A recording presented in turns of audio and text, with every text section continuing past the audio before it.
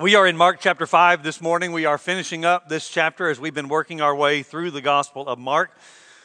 The word hope is a word that means the expectation of something good or desirable.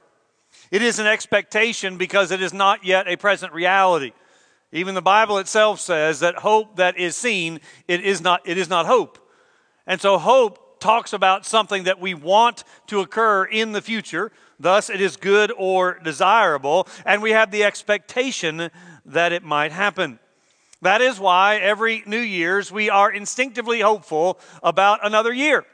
We are going to have our greatest year. This is finally going to be the year that is different from all the others, and this is going to be our year. But of course, you know that hope does not always remain.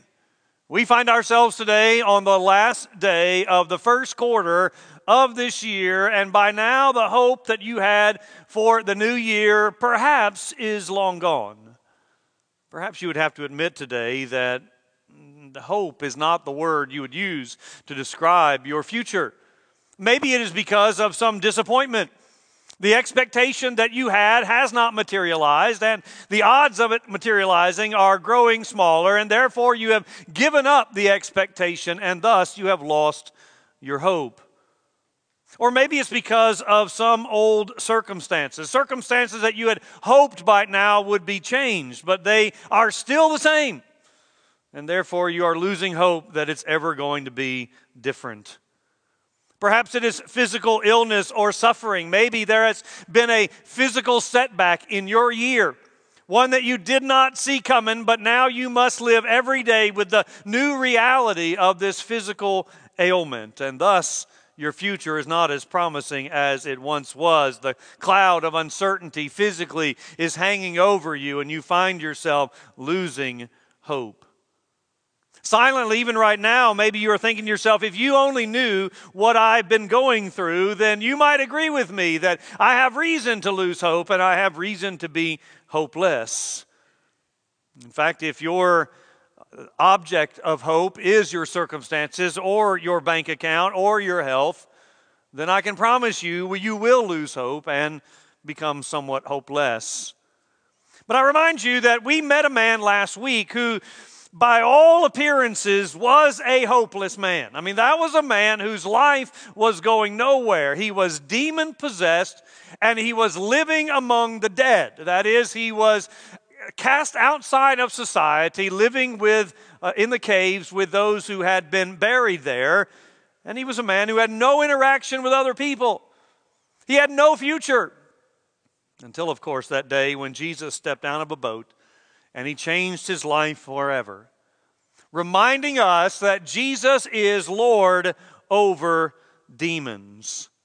Today we're going to look at the other two stories in Mark chapter 5, and we're going to see that both of these situations likewise appear to be hopeless. In fact, without Jesus in the equation, these lives are indeed desperate, and they are equally hopeless to the man that we talked about last week. In fact, some people have gone to calling Mark chapter 5 St. Jude's chapter. Did you know that St. Jude in Catholic theology is the patron saint of the lost causes, the patron saint of the desperate and hopeless causes? And that is what we find in this chapter. 3 stories that appear to be hopeless, but by the time we get to the end of the chapter, all 3 situations are filled with hope, because they have met Jesus. Now, I recognize that many of us met Jesus in the sense of salvation many years ago, and yet we too can take our eyes off of Christ and thus wind up losing our hope. And so for you who have been saved for a number of years, I hope this is a reminder today to fix our eyes on Jesus, and there we will find hope for the hopeless.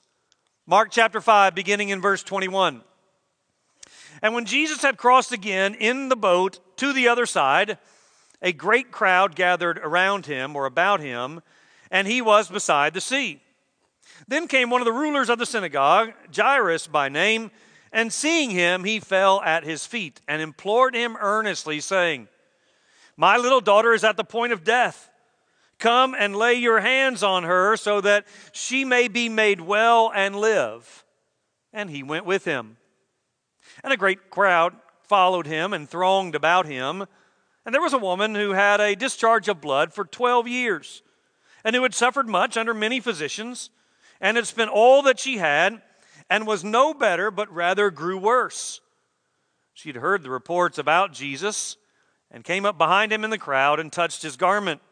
For she said, if I touch even his garments, I will be made well. And immediately the flow of blood dried up, and she felt in her body that she was healed of her disease. And Jesus, perceiving in himself that power had gone out from him, immediately turned about in the crowd and said, who touched my garments? And his disciples said to him, you see the crowd pressing around you, and yet you say, who touched me? And he looked around to see who had done it. But the woman, knowing what had happened to her, came in fear and trembling and fell down before him and told him the whole truth. And he said to her, daughter, your faith has made you well. Go in peace and be healed of your disease. And while he was still speaking, there came from the ruler's house some who said, your daughter is dead. Why trouble the teacher any further? But overhearing what they said, Jesus said to the ruler of the synagogue, do not fear, only believe. And he allowed no one to follow him except Peter and James and John, the brother of James. They came to the house of the ruler of the synagogue, and Jesus saw the commotion, people weeping and wailing loudly. And when he had entered, he said to them, why are you making a commotion and weeping? The child is not dead, but sleeping. And they laughed at him. But he put them all outside and took the child's father and mother and those who were with him and went in where the child was. Taking her by the hand, he said to her, Talitha cumi, which means, little girl, I say to you, arise. And immediately the girl got up and began walking, for she was 12 years of age. And they were immediately overcome with amazement. And he strictly charged them that no one should know this, and told them to give her something to eat. Now we see in this story what we have already talked about once, and that is this sandwiching technique that Mark uses. It is a literary technique where you are embedding one story into another. And we talked about the fact that when Mark does that, he does it for the purpose of comparison, to draw out the likenesses between these two stories. And the greatest comparison that we're going to find is that the woman who is unnamed is going to demonstrate faith to the point of being healed, and that is going to be an example to Jairus of the kind of faith that Jesus is calling on him to have as well.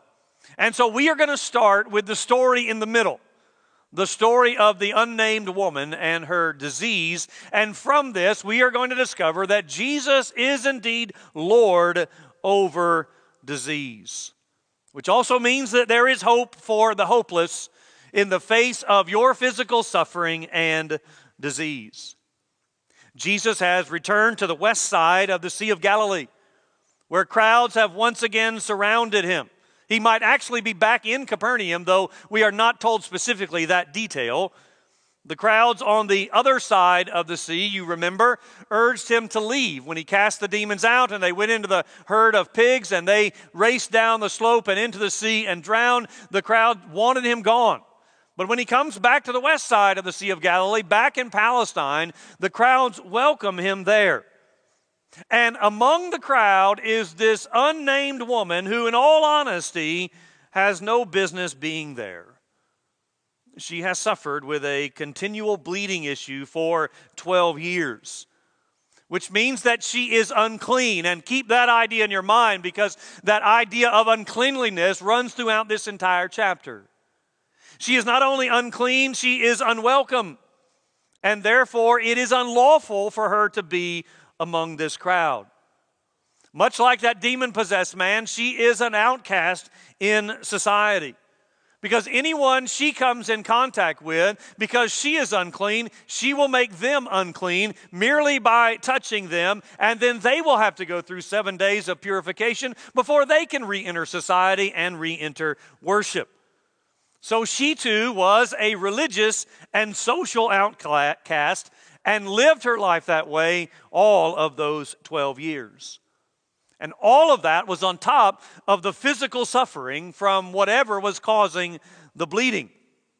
She had gone to numerous doctors seeking a cure, and you know full well how you can spend a lot of money doing that in the process, which indeed she had done, and all of this speaks of her desperate situation. Many of you know how frustrating and desperate we can become going from one doctor to another, trying to find answers, hearing one doctor say one thing and another saying another, all the while never getting any better, but only getting worse. It builds up frustration, and your money begins to dwindle, which further builds up the frustration, to the point that this woman is now in a hopeless situation. All hope is gone because in spite of all of her efforts, her condition has done nothing but get worse, and in spite of all the money she has spent in the process. But there is always hope for the hopeless when Jesus enters into the equation. And so this woman has heard about Jesus. We do not know how much, but the text tells us that she has heard the reports about Jesus. So evidently she had heard some stories about his ability to heal, and she believed them enough in her desperate condition to act upon them, even if it meant breaking the law, even if it meant risking others being ceremonially unclean along with her.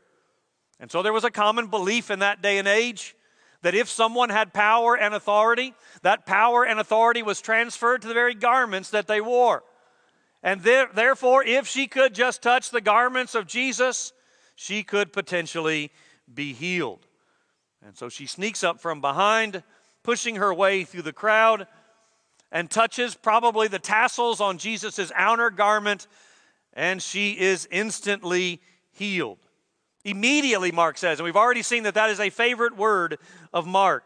Immediately the miracle occurs, and she knows instantly that she has got the miracle that she wanted. Just one touch after 12 years and numerous doctor visits and multiple insurance bills, she has finally got what she so desperately wanted, and it occurs just with a touch from Jesus. But Jesus knows something has happened too. Jesus knows power has gone out of him and that someone has been healed. Now, he could have gone on and just ignored it. He could have been content to know that someone had received his power and his healing. And he could have gone on because he had serious matters to attend to. Remember, he is on the way to Jairus' house to potentially heal his young daughter. But instead, he stops. He doesn't mind the interruption. He doesn't mind the time spent with her. After all, he wants a personal encounter with her, not just an anonymous healing. And so he asks, "Who touched me?" Now, it is possible that he did not know this information. It is possible that in his humanity, he did not know this information. It's also possible, being divine, that he did in fact know full well who this woman was who had touched him. And therefore, he is just calling on her, knowing who she was, to come forward and admit the truth. But at any rate, his disciples thought it an absurd question. Remember, we've already been told that the crowds were thronging around him and pressing in on him. And now Jesus says, "Who touched me?" And the disciples are thinking to themselves, of course someone touched you. It wasn't just one woman. There was multiple people that probably touched you, all incidentally and all accidentally, because they are all pushing in to try to get closer and closer to you. And therefore, there would be no way to identify the culprit, nor any reason to do so. But now the woman is filled with fear. After all, remember, she knows that touching someone else, especially a religious leader of this status, makes them unclean. Is Jesus angry that he is now unclean because she touched him and therefore she is due for a rebuke? She doesn't know exactly what's going to happen, but she comes forward, kneels down. Remember, we saw that in the demon-possessed story as well. They knelt before Jesus, even as this woman does, and she comes clean with the whole story. And in response, he addresses her affectionately and says, "Daughter, your faith has made you well." Now, it is sometimes difficult in these stories to differentiate between physical healing and spiritual salvation. The reason that is difficult is because the word that is translated made her well is also the word in the New Testament for saved. So it literally could be translated, he saved her. And so that word is interchangeable. Sometimes it refers to physical healing, sometimes to spiritual healing. I think in all three of these stories in Mark chapter 5, we have evidence of both occurring. That in all three of these stories, they are not only changed physically, but they are also saved spiritually. Because Jesus does, in fact, speak to her and says, your faith has made you well. And he tells her to go in peace. Peace is not what we think of. When we think of peace, it's an absence of conflict. Jesus is not saying to this woman, I want you to go, and from now on my hope for you is that you not have any conflict in the relationships that you have in your life. That's not what he's talking about. New Testament peace is a kind of peace that goes far beyond that. It is a well-being which can only be truly found in a salvation relationship with Christ, which I think then gives evidence that this woman was not only healed from her bleeding issue, but Jesus saved her as well. Now, this does give us an opportunity to talk about the connection between faith and healing. We've done that already, but it's not bad to do so again. In this story, Jesus clearly makes the connection. He says, your faith has made you well. Now, what kind of faith did she have? She certainly must have had a young, or what we might refer to as an immature faith. She had enough faith to know that the stories were real that she had heard, and therefore to act upon them. And certainly we can attribute some of that to her desperate condition. She's got nothing to lose, but the fact is she does. She breaks the law and she touches him among a crowd because she believes there is a possibility that she could be healed. Now, I think also we could say that her faith is mixed with a bit of magic or superstition. It's not a pure kind of faith, but it's enough of faith for Jesus to say, your faith has made you well. But at the same time, I need to caution us that this is not always the case. There are other stories that we have dealt with where there is seemingly no connection between faith and healing. So sometimes there is that direct connection, as we see here, and sometimes there is not. But I do want to caution you, lest you misunderstand, and then having misunderstood, become disillusioned, and ultimately lose hope. There is no New Testament promise that a believer will always be well.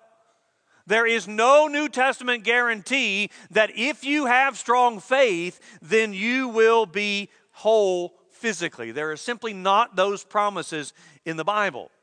Yes, Jesus is Lord over disease, and yes, Jesus continues to have the power to eradicate disease, but there is no promise that he will in your case nor mine. And as we talked about some time ago, the truth that he has healed us from our greatest disease. If you are a child of his, you have been adopted into his family, you have been saved, then he has already eradicated the greatest disease you have, and that is the disease of sin. So there is nothing wrong with praying for healing. There is nothing wrong with going to doctors in search of answers and healings. There is nothing wrong with crying out in your desperation, asking God to heal you.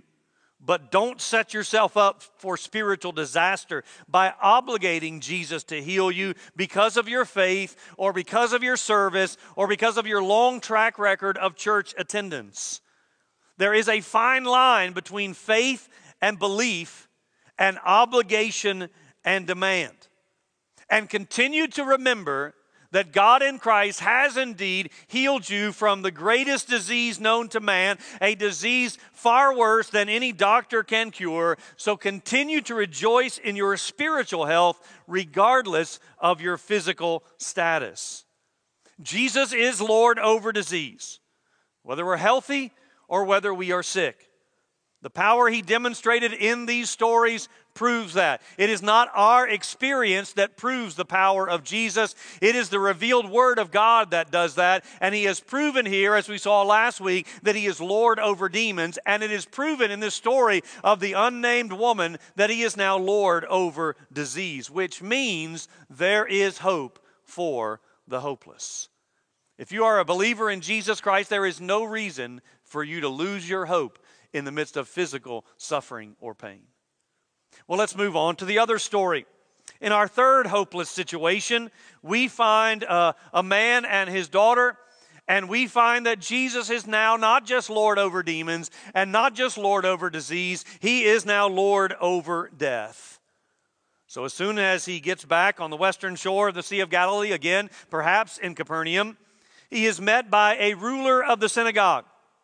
And if indeed we are in Capernaum, then I don't think it's a stretch to say that this is not the first meeting between Jairus and Jesus. No doubt their paths would have crossed already, and he would have known something about him. This might be why his name is mentioned. Have you noticed that Mark does not often mention the names of the people involved in the stories? But in this case, he does. Now, the synagogue ruler was in charge of the town synagogue. This is not the temple. That's down in Jerusalem. He is not a priest. He is not offering sacrifices. He is very much like what I do. That is, he is over the physical buildings of the synagogue. He is in charge of their upkeep. He is in charge of the security. And he is in charge of the corporate gathering for worship. That is, he is in charge of the preaching and teaching. He is in charge of the reading of Scripture. He is in charge of the prayers. He is in charge over all of the corporate aspects of the worship of the people of God. Now, he is a layperson. This is not a religious professional. This is not what he does for a living. He is a layperson. In fact, all of the people who did those things I just mentioned, whether it be reading Scripture or teaching or praying, all of those were lay people, and this man was in charge of overseeing all of that. His would have been a coveted position. He would have been respected in the community, perhaps even been wealthy or at least above the average. And he comes to Jesus, and just like the other two stories, he falls on his knees at the feet of Jesus out of respect for who Jesus is. Now here I think it is more than respect. I think it is admiration. I think it is submission. I think it is a recognition of who Jesus is, though of course he doesn't know that completely. And he too is desperate, even hopeless, we might say. Because his daughter, and Luke tells us it is his only daughter, is so sick she is near the point of death.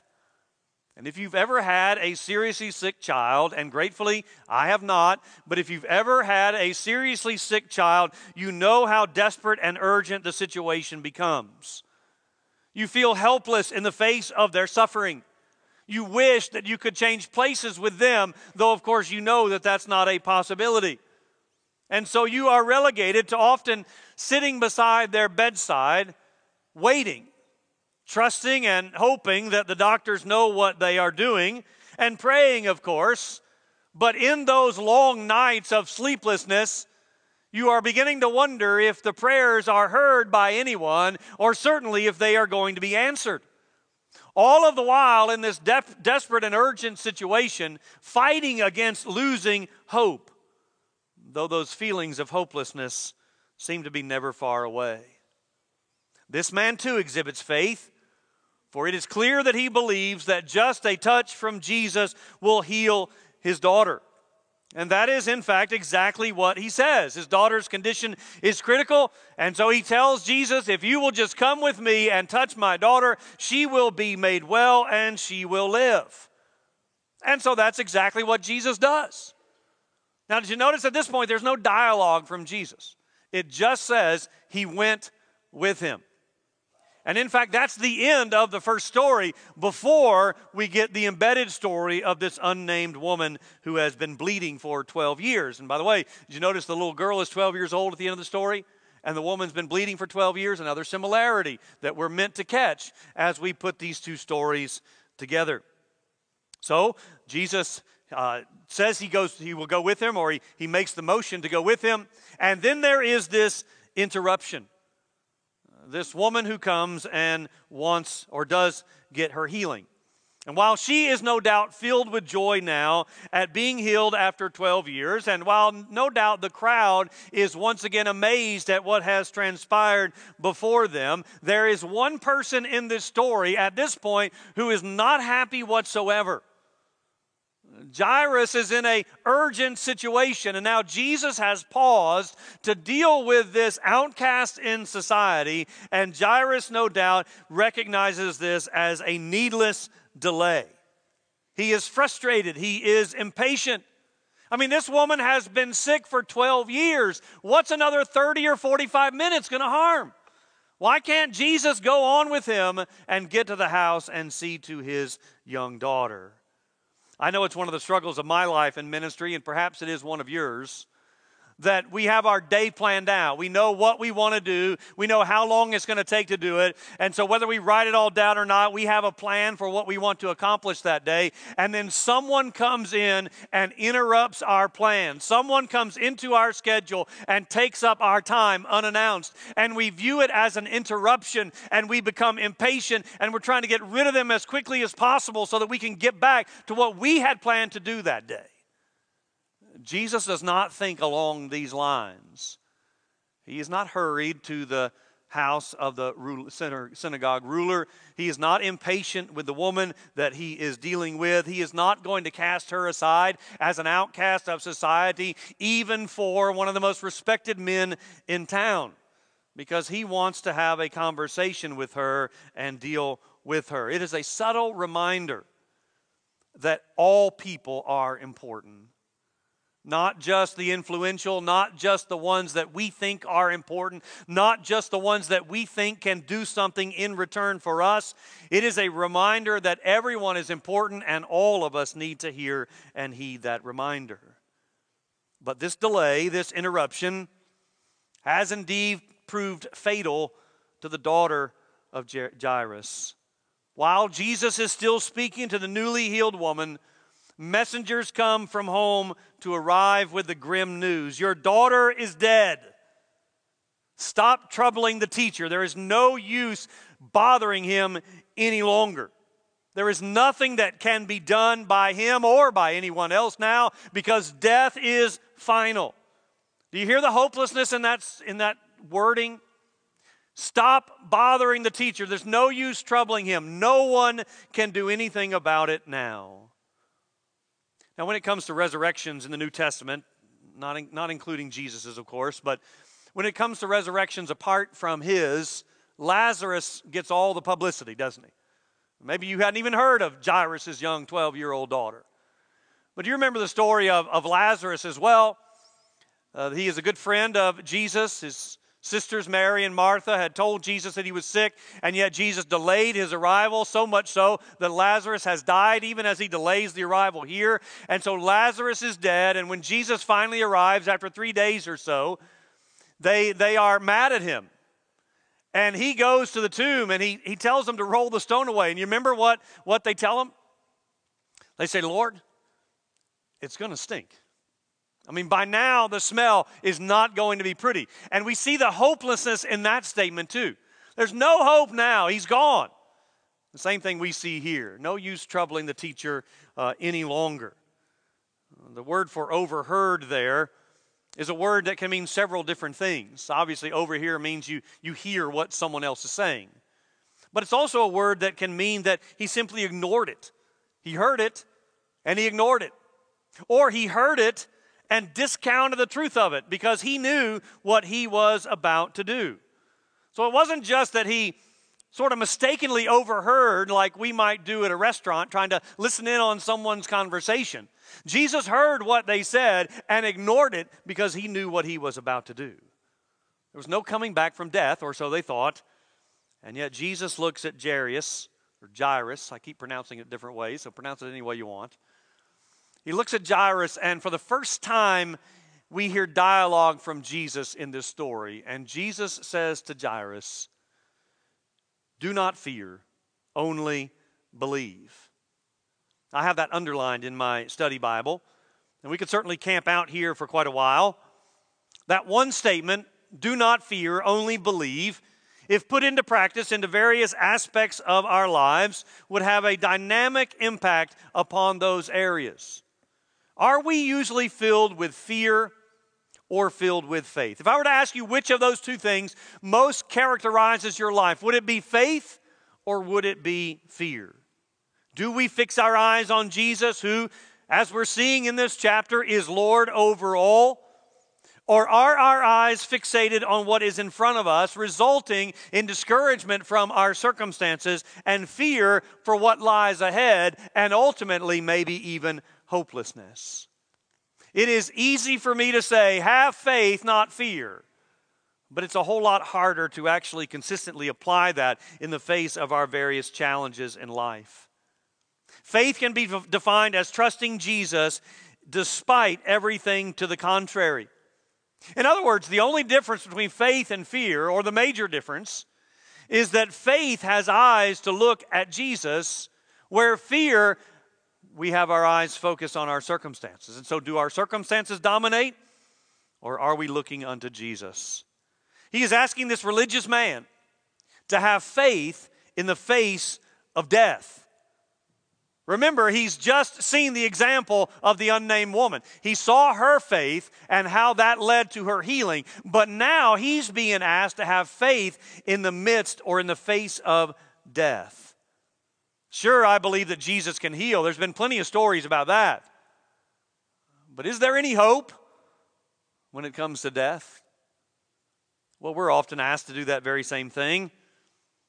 When you go to a funeral, especially a graveside, you are being asked to believe and asked to have faith in the face of death.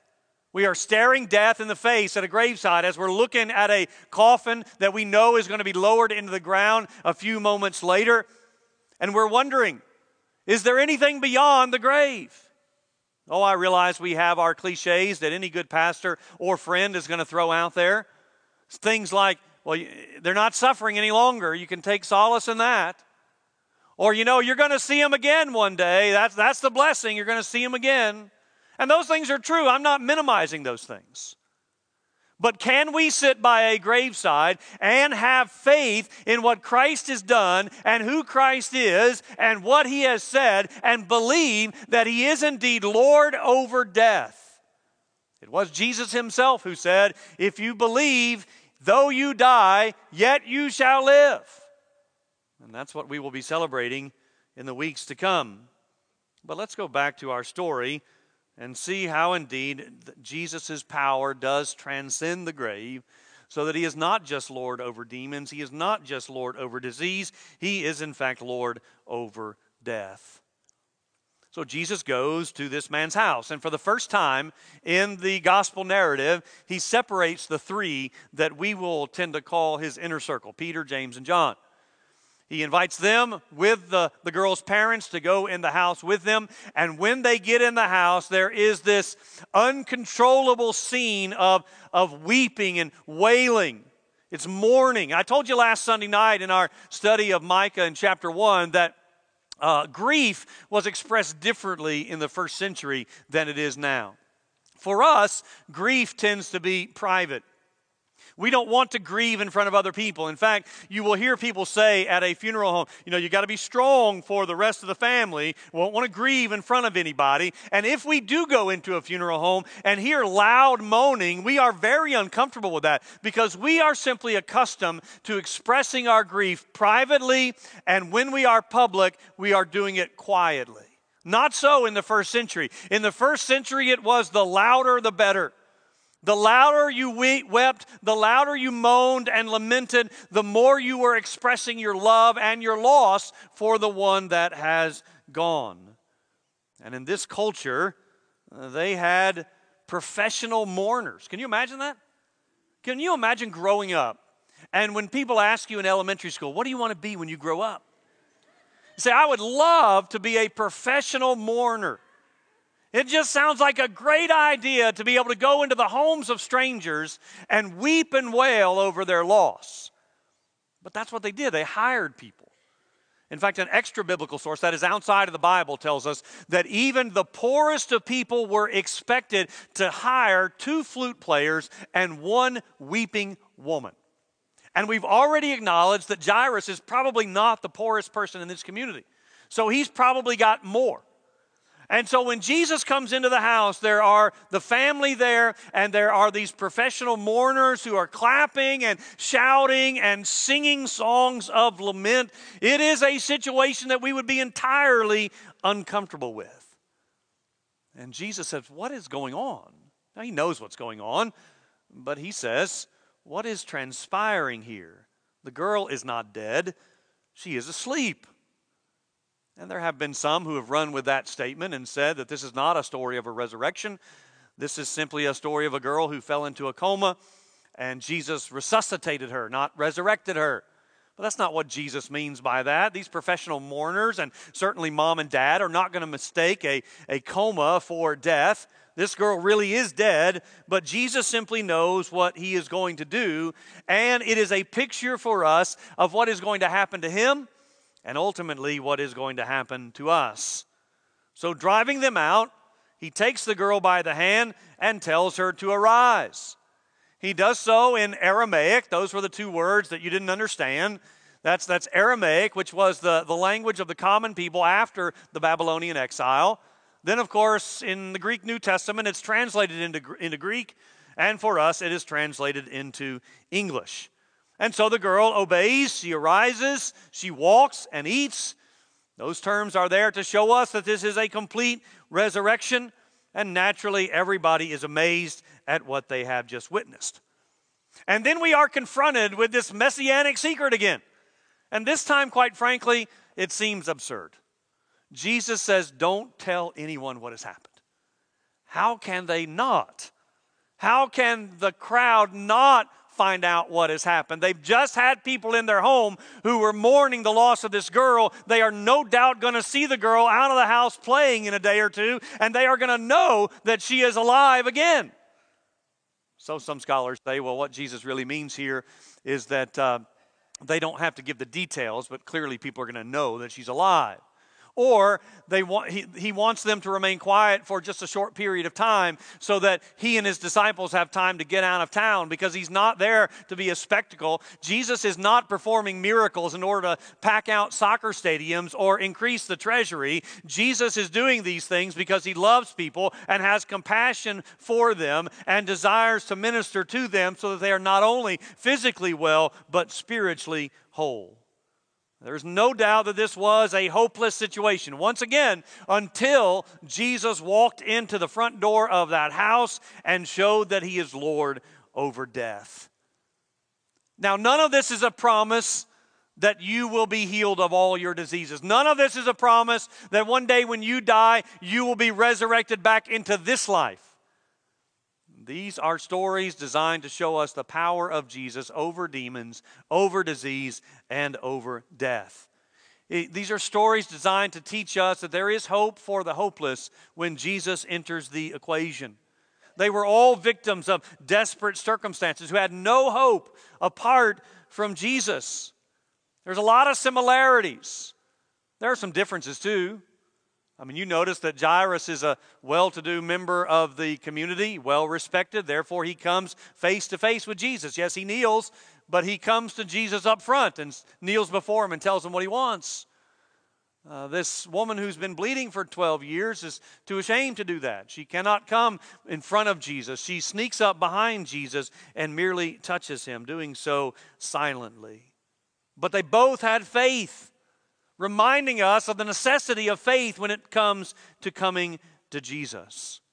And of course, we've also talked about the fact that all three characters in this story were unclean. And I want you to hear this because this is a significant part of the story that we often miss. All three of these people, the demon-possessed man and the bleeding woman and this young girl who has died, they are all unclean. And yet all of them are touched by Jesus, which in that culture meant that Jesus is supposed to be unclean now. But that's not what happens. In all three stories, these unclean people find themselves cleansed physically and spiritually by the touch of Jesus. And Jesus is not now unclean. He has transferred his cleanliness to them versus the opposite. He doesn't get their uncleanness. They get his cleanliness. Which, by the way, is salvation, right? That's the story of salvation. We were unclean. We were dead in our trespasses and sins. We were outcast into the family of God. We were not welcome because our sin had separated between us and God, making us enemies before God.